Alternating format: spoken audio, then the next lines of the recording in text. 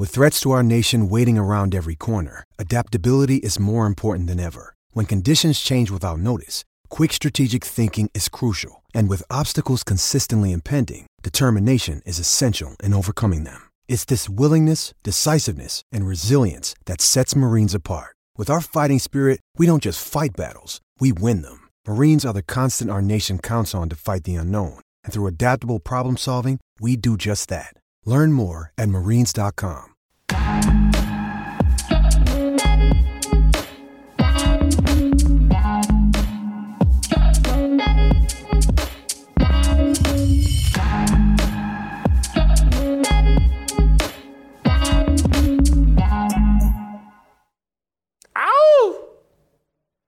Welcome to another special holiday edition of Fearless with Jason Whitlock. I am Jason Whitlock, and we are going today to have part two of my conversation with Royce White, the former Iowa State basketball star and NBA first-round pick, mental health advocate, and just one of the smartest athletes I've ever encountered. Royce and I were having a conversation about George Floyd and his support of George Floyd and the kind of the protest movement, and we couldn't cover it all in a 30-minute part one, and so I said, Royce, we're going to have you back for part two, and so here that is today. Because I wanted to give Royce a chance to continue to expound on this point. It got kind of contentious at the end, but not in an unhealthy way. Just two guys, two grown men, trying to figure out what each one thinks and trying to make their points. And so, Royce, welcome back to the show. And I'm looking forward to continuing this conversation over the next 30 minutes. And I think we got into it at the end about what you were calling a little sleight of hand, and I took it kind of personally. Oh, no, you talking about me? I'm someone that whole point of view is driven by the fact that the black family and the black man have been undermined, and I've been talking about the Moynihan Report in 1965 that was coming out of the civil rights movement and was talking about investing in the black man and the black family and how it was smeared by corporate media. And then we went the whole other direction. We went Great Society and empowering the black woman and the dysfunctional or single parent family situation. And so I probably got a little defensive, but I wanted to give you the opportunity. I wanted to give us the opportunity to extend and expound on that conversation. And so, I'm someone that, the whole point of this show and what I'm trying to get across is like men, family must be invested in if we're going to get this country headed the right direction again. Well, thanks for having me back, Jason. I appreciate it. And first of all, I want to say, I love you, man. I love you. Any dispute or contention we have is completely healthy, and I think we should invite it. I was thinking about our conversation a little bit after we finished, and I want to try and make it more concise, and then we can go where you would like to go. Because my point about this entire George Floyd / authoritarianism versus citizenship is pretty quite simple. And it's simple in the context of the way that the narrative plays out in between the political aisle with regards to the political football. And so my biggest point is that as soon as we open the door to use an individual's character or their past as a means to justify an abuse of authority or power by the state, we set up a slippery slope that many of us end up at the bottom of. You can look at, just look what's happening to Steve Bannon, right? Look what's happening to Edward Snowden. Look what's happening to Julian Assange. Look what happened with Jeffrey Epstein.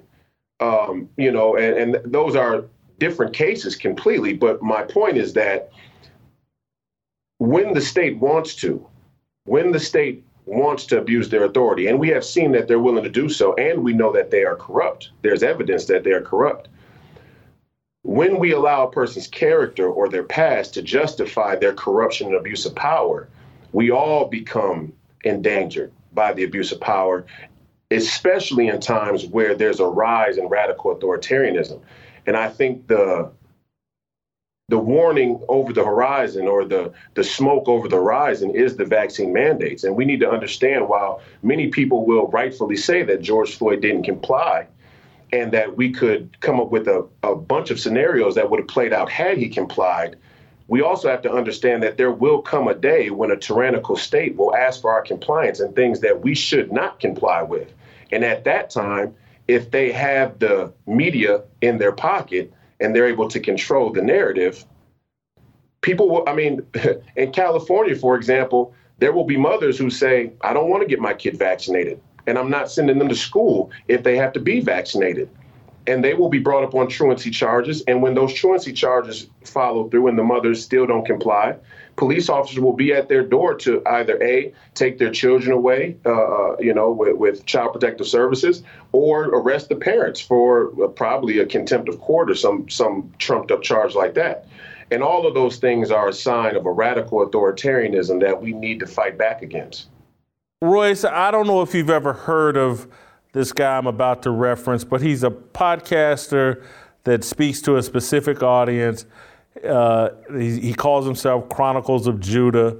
I can't endorse everything that he says, but he is someone. I've listened to his podcast. I think I've supported his Patreon account, in the past. And he loves to talk about a ruling class mentality. And he says that oftentimes what he calls so-called black people, because he doesn't really believe in these superficial race labels, we don't have a ruling class mentality, and we don't understand the responsibilities that go along with rulership and leadership. And I kind of agree with him. And I say that because I think Derek Chauvin acted incompetently and should have been charged criminally, but I don't think there was malicious intent. And I think that anytime you're in law enforcement or you're in government and you're trying to maintain order in a city, there's going to be some mistakes made. And when you accept the responsibility of rulership, leadership, or whatever, you also are accepting the fact you're going to make some mistakes. Happens to me in trying to lead and inspire the team of people I work with on Fearless and in other positions. And so that's where my lack of understanding of because there is going to be no perfect government that's not going to occasionally misuse through incompetence or whatever its power. And so are we really holding law enforcement to a fair standard? Well, I think there's two parts to your question. Number one, I don't think that anybody should expect a perfect system of governance. But I'll address this first. I do believe that the police have been improperly placed as a pawn between the state, the corporatocracy, and the free people as this intimidation tactic. That you got to realize the police are the lowest rung of the military-industrial complex. And the military-industrial complex is MO globally in this global, quote unquote, free market democracy capitalism project that we've tried to, which is really the last empire on earth. One of the main mechanisms is to intimidate, and to intimidate a free people into submission, into order. And the police have been utilized in that improperly. They've been neglected, and they've definitely been, they've definitely been bait and switched when it comes to the narrative that the people receive from the media. So I feel for the police officers, and I feel for their job and what they have to go through every day and the tough decisions they have to make. I don't think George Floyd's situation is an example of a tough decision by any means, by any standard, first and foremost. And I think there are a bunch of examples where the police's decision making is not as hard as we would make it out to be in your theory. But let me separate this first. The system of governance is not being expected to have perfection. We are so far from perfection, it's scary. Okay, and I think I'm all for rule of law. I believe in the rule of law. I believe in authority. I believe that a state should have a monopoly on violence, and that the state should be able to do everything it needs to in order to maintain order. But then the presence of corruption has a very high premium then, right? And when the rule of law is undermined by lawmakers who are bought and sold in the most corrupt way, then it puts the system and the state in a very bad moral position. And I think everybody is aware of it. I think that's the underlying tension between the free people and the state that needs to be sorted out. And it needs to be sorted out like yesterday. Because yes, a police officer has to make tough decisions. When a police officer makes an improper decision in a time where the level of corruption is so high and the rule of law is being undermined in such a way, it carries a unique signature, and it has a unique effect on the spirit of freedom, justice, democracy, and the rule of law. And I think, yeah, we're not asking for the system to be perfect by any means. But I don't want to set up that false equivalency. See, I see what people are doing with attacking George Floyd's character or giving the police an out and saying that they're not going to be perfect, is that we don't want the burden of have to revolt completely, 100% against the status quo. See, there's this claim that the divisions in society right now in America are like Republican, Democrat, black, white. And there's only two divisions. There's people who want to be free, who understand what freedom really means, and there's people who are okay being ruled. And you're right. I think black people don't have a ruling class mentality. And I think we need to change that pretty quick. And if we did, you would see more black people question, why is it that a police officer can put my life in danger and I have no recourse? That's a monopoly on violence patently, especially if I'm not doing anything criminal. Now, George Floyd was doing something that could be considered criminal. I don't think it was very criminal, to be honest. I think it was pretty petty, but he was doing something criminal. But there are plenty of people who encounter the police that abuse their authority and power who aren't doing anything criminal, and they put civilians' lives in danger. And in that instance, a civilian should be able to protect themselves against a cop just like any other citizen. And after the fact, the police shouldn't be protected by the state with qualified immunity. There's some of that, I can agree with, but there's also just some of it that I can't get behind, because at the end of the day, I am responsible for protecting myself. That falls on me first and foremost.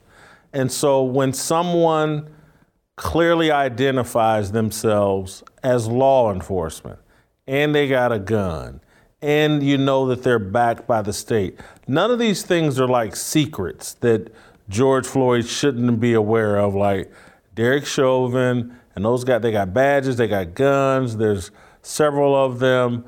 And so my ego isn't such, and I got a big ego, a massive one. And I like to think of myself as masculine and as someone that doesn't take a lot of shit, for lack of a better word. But I'm also just a logical person. And so I go, you know what? This deck is stacked against me. They got the gun, the badges, the backing of the state. So just comply. Tell them whatever they want to hear so that they leave me alone and I can continue to move on. That is my mentality. I understand, Jason, but we got to separate this out, okay? I understand that if you get pulled over and a cop's being an asshole to you, and your ego comes into that situation and you go, you know what, this cop is really being an asshole and he's abusing his authority, and I would rather say something, but I understand it could escalate into something else. I'm going to let it slide. That's one thing. But what I'm telling you is that across the board, at mass, when that normalcy starts to creep into our culture, we start to lack the fervor to revolt against bigger tyrannies when the time comes. And we are at that stage now. You're talking about petty interactions with cops where you can pass and let it slide. I'm talking about the FBI going, the United States Congress giving a subpoena for Steve Bannon that's completely unconstitutional and bringing down the full weight of the state and potentially violence against citizens. Okay, those are two different things completely. And my bigger point is that, yes, it's not about ego necessarily. What the question is, and let's just ask this question as a way to frame it. People are quick to talk about George Floyd and his character or being on drugs, right? But nobody wants to ask the question of, why have we given a monopoly on violence over to a state that's corrupt in its lobbying mechanism and the way our elected officials have been placed in positions of power? Or let's just talk about police more particularly. They have one of the highest alcoholism rates in any profession of our society. So you give a monopoly on violence over to a group of individuals that are, by statistical measures, intoxicated. And so do we breathalyze a cop before they go on patrol? I think that seems like a very reasonable standard. But you could see where the state would push back on that because they like the monopoly on violence. There's a propensity towards authoritarianism and totalitarianism, and we've all become accustomed and well adjusted to it. That's my only thing. I'm not saying that George Floyd wasn't wrong for not complying. I'm saying don't get caught up in thinking and telling yourself at night that if I just don't do what George Floyd did, then I'll be safe, because it's not true. And I could point to a number of examples of people who weren't in the wrong, who weren't criminal, and still became victims of a tyrannical state that was abusing their authority and power. And it's going to come down on our kids first. The state of California right now is mandating that children get vaccinated in order to go to public school. What do people think is going to happen if those parents reject that and don't send their kids to school? The full force of so let's not make it about George Floyd. George Floyd is a particular example. It got a lot of hype because of the way we saw it, because of the history between black men and a white state. But he's not the issue.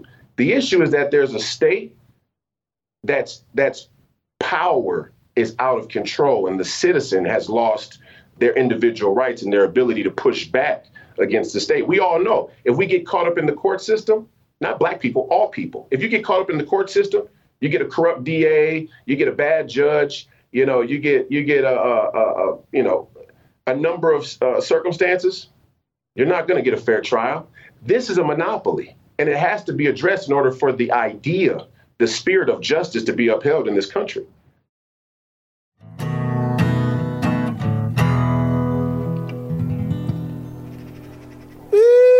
Doggy. That was a mighty fine song you got right there, Butter. Thank you. Well, look here. Uncle Jimmy wants to tell you a story, and I'm going to need you to pipe down for a minute. You think you can do that for me? No problem, partner. I enjoy a good story. Listen up here, man. America's changing. I'm not sure it's changing for the better, you hear me? I remember a time Americans was raised on Western movies. You know, the stories that captured the good old American spirit. Freedom, know-how. Remember back in the day, you'd have a brothel filled with loose women? Hey, you get a good shot of whiskey, and when some bad shit went down, a cowboy would ride into town and set things right again. Like John Wayne, the Searchers. I'm more so speaking about like Jamie Foxx in the Django. Clint Eastwood, the good, the bad, and the ugly. Well, that's all right, but I'm more of a Samuel L. Jackson in The Hateful Eight. Yeah. Gary Cooper. High Noon. Oh, that's good. Uncle Jimmy done seen them all. I done seen them all. I done seen The Lone Ranger. I done seen Gunsmoke. Shane. What happened to all our heroes? The good guys.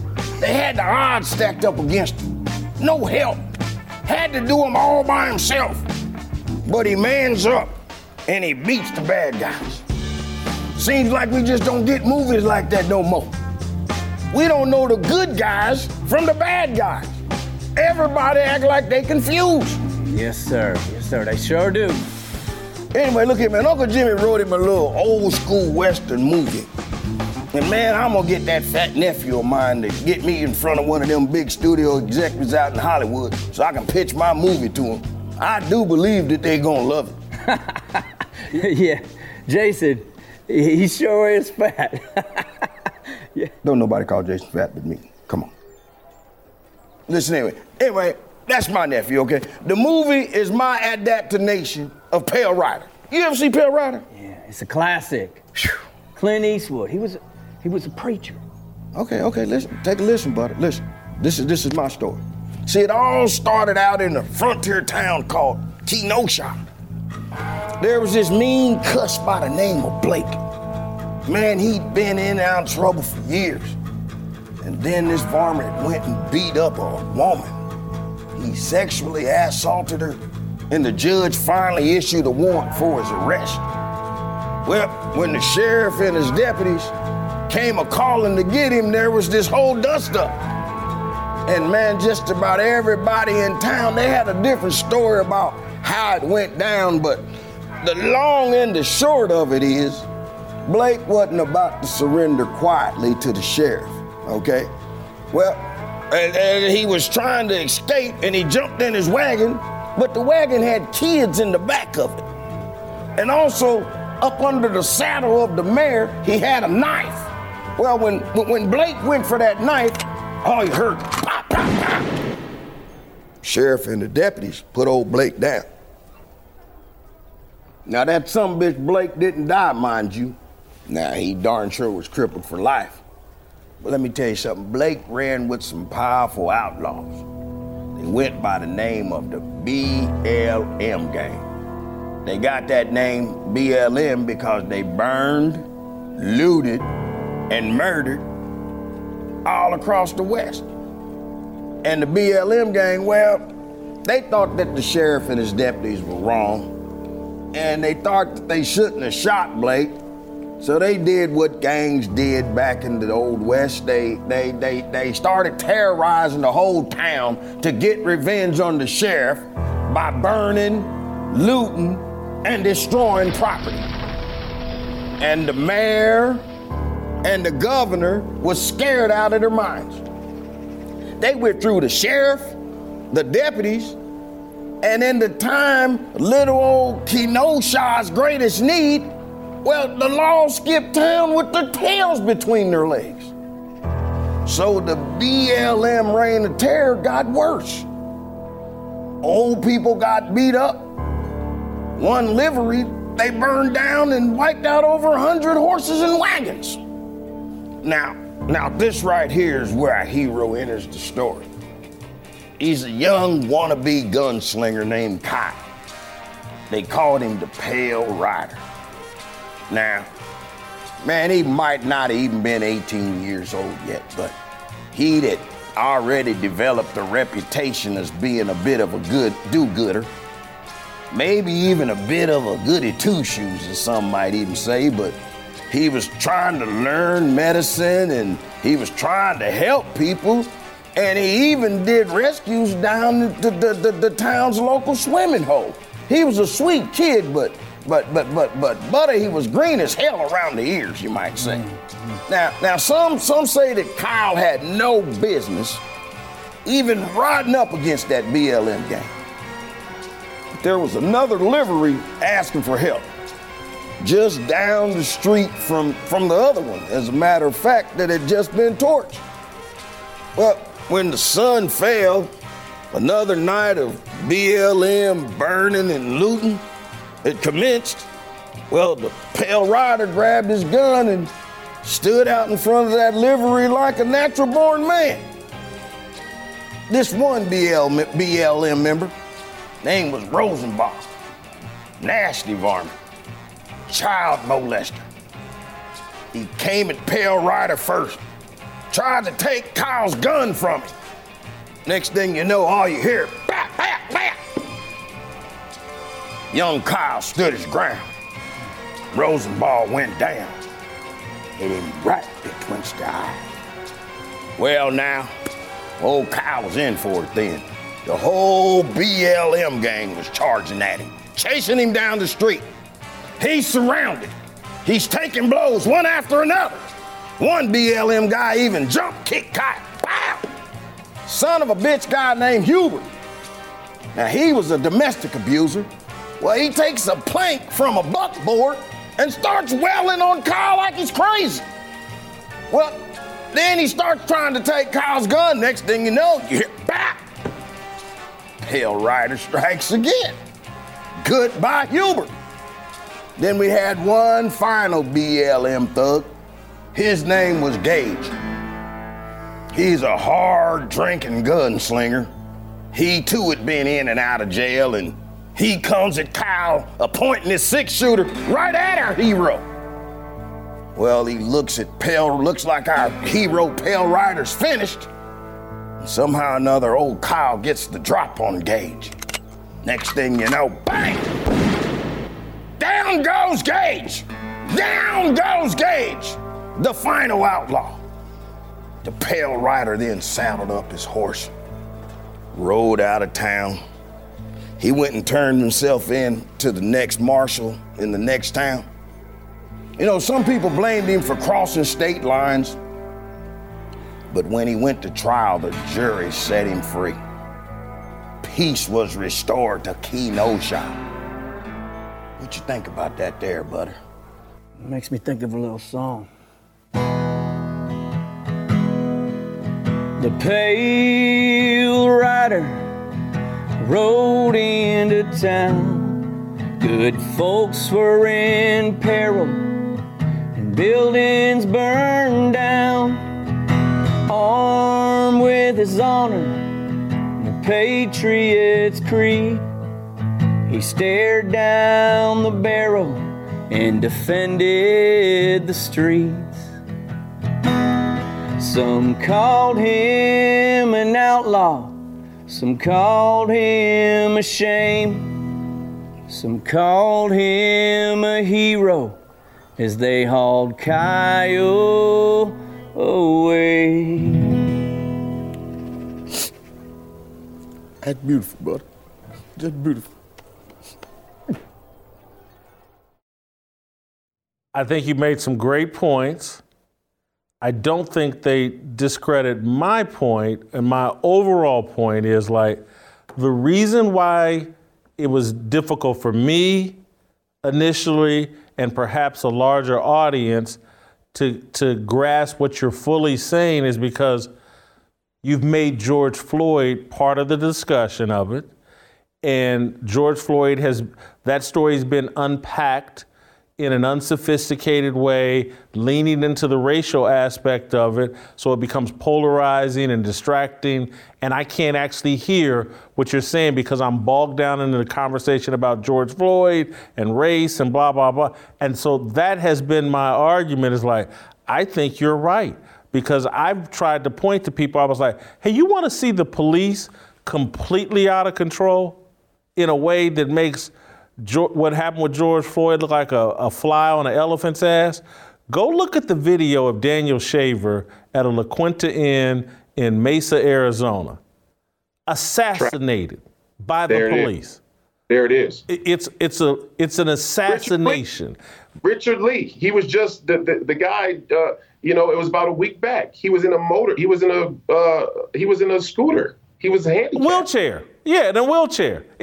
Yes. Yeah, white guy in a wheelchair assassinated. But my point to you is,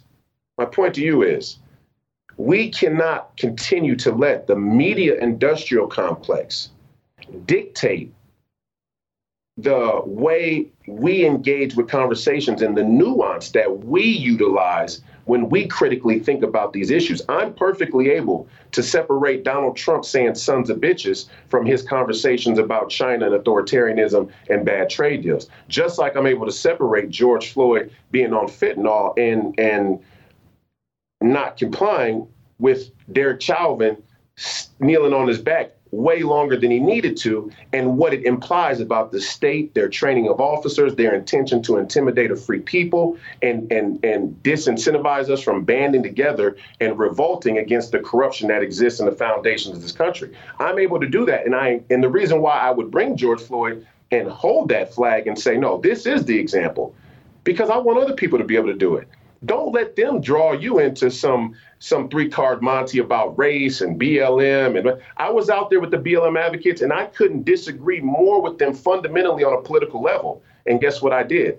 I decried each and every last one of them in person when they tried to bring that BS woke nonsense into that arena. I said, no. Don't say that all cops are the police. Don't say the whole system is guilty, because you don't believe that. Because Planned Parenthood is the system. The medical industrial complex is the system. The Federal Reserve is the system. Apple is the system. So you don't really mean the whole system is guilty. And they didn't like me for that. And they did want to push me away and substitute me for a black woman who'd be more friendly to the whole the new neo-rainbow coalition movement. So I agree with you completely. All I'm saying is, in pushback is, we're critical thinkers. We can pull these things apart.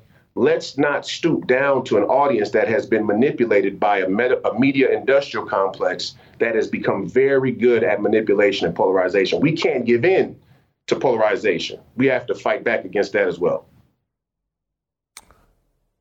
We've landed on common ground. Doesn't surprise me. I knew we would get there if we talked about this long enough, because I certainly... over the last 10 years that we've been having this discussion, going all the way back to Trayvon Martin and Michael Brown and all this stuff, is like, hey man, police do overstep their power and they abuse it, and there should be restraints on that. But the strategy we're using to go about that, to trying to affect that change and improvement in law enforcement, is very polarizing and is working to because at the end of the day, cops are working class people doing what politicians tell them to do. And that's why I was so upset. Colin Kaepernick and these guys taking knees on football fields. I was like, hey man, get your lazy ass up and go to downtown your city where city council meets. That's who makes the rules for the police to follow. Yeah. Why would you dirty up your profession and where you make money? Why not go, and again, people get upset with me when I say this, but I could care less. Those people on January the 6th took their problems right where they should have taken them, to the lawmakers. I loved it. And I don't care who doesn't like it. And that's why they're being treated like the worst human beings on the planet. How dare you confront the real people that are ruining your lives? You Trump supporters, go join the KKK and go fight with black people. That's what we've trained you to do, and that's what the system rewards. Don't you ever bring your ass back up in here dealing with us, because you might wake up an idiot black person who may realize, I shouldn't be worried about your working class ass. You just like me. You may inspire one of those idiots to bring their ass up in here and question me. That's been my whole problem. And look, I agree with you 100%. And I think we've been on common ground since the beginning.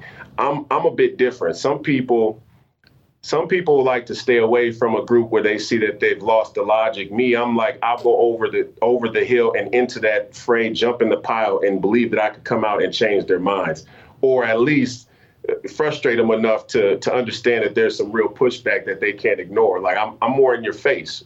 So there's that. And I dealt with that, right? Like, I'm not a Black Lives Matter advocate. I think Black Lives Matter is corrupt as the day is long. I think the spirit and the ethos of their entire grassroots method is predicated on corruption and manipulation and a sleight of hand. And I think it is an attack on white men, heterosexual white men specifically, but it'll double back for black men and really any other heterosexual men when it needs to. and it'll chew on other parts of their own identity categories, which is, again, why I don't agree with Marxism. I see how that plays out. But to your point about January 6th, I think that you make my point completely when we talk about January 6th. I think January 6th is the linchpin of where we are today. Because to me, I saw a federal government tell the American people on both sides of the aisle, not just Democrats, but your Mitch McConnells and the neocons and the rhinos and all of these Republicans who capitulate. I saw all of them tell the American people, under no circumstances are federal buildings in play when it comes to hostile protest or revolution. And I wrote a letter to the United Nations. I haven't published it yet, but it speaks to this exactly. And I also wrote a letter to Governor Walz shortly after the George Floyd incident. And I said, state elected officials are going to have to stand up against the tyranny of the federal government, that no longer can the meaning of community be undermined by the grandiosity of our federal government. So we have to separate the petty gossip that goes on the grassroots level and the sleight of hand and three-card Monte, the color game of race, black, white, they snatched the green. And we have to be able to say, there's a bigger question here about authoritarianism, the scope of government, and what's the proper role in our lives every day as citizens on a national level, state level, local level, et cetera. And absolutely, we're not going to have a perfect government, but we're $30 trillion into national debt. And the average American family still can't put $500 together. That's not perfection. That's a Ponzi scheme. That's the biggest financial crime in the history of humanity. A financial crime that if you or I had cooked it up, if you and I had defrauded anybody out of $1 million, out of $10 million, they would slam us. And if we resisted, they would kill us. Nancy Pelosi, AOC, Mitch McConnell, the list goes on and on and on. They've all been a part, Joe Biden, Barack Obama, the Bushes, they've all been a part of this scheme to transfer wealth at an abhorrent rate. And they don't want the people of January 6th to bring their grievances to the White House. We see what the issue is right there. And I wish I would have been there on January 6th. And I hope that the next time Black people don't sit that out of being confused or manipulated by the liberal media. Well, Royce, I got to let you go. I really appreciate this. We're going to do it again very soon. You're helping me get through the holidays so I can enjoy time with my family. Thank you so much. I'm going to end on this note because I want to be crystal clear. And I don't care who likes it, doesn't like it, it's irresponsible.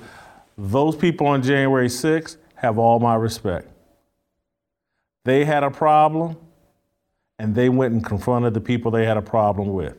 And if you're so stupid, and I apologized earlier for cussing, you guys know I'm trying to work on my language, and these are holiday specials. I need to do better, but I do get upset and emotional on some of these issues.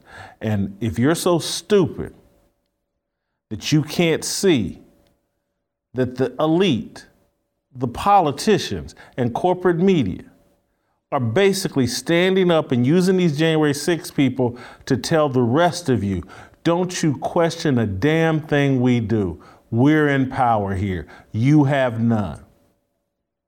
If you're so blinded by CNN and MSNBC and everybody, all the other race pimps that are out there that got you focused, everything is race, race, race, race, race, race, race, black, black, black, black, black, white, black, white, black, white, black, black, that you can't see what's really going on, that they told you and everybody else with the way they've handled this January the 6th thing. Sit down, shut up, we're in control, we run this country, you do exactly what you're told, you're dogs. They told every one of us that, whether you're black, white, skinny or fat, rich or poor. They run this and you shut up and do what you're told. And that's why Royce is saying there are those of us that believe in freedom and those of you that want to be ruled. I want to be free. I don't want to be ruled, and those people are trying to rule us. I hear Tamara, happy holidays. I didn't mean to get this heated on a holiday. Love y'all. Can't wait to get back after the holidays. I wanna be, I just want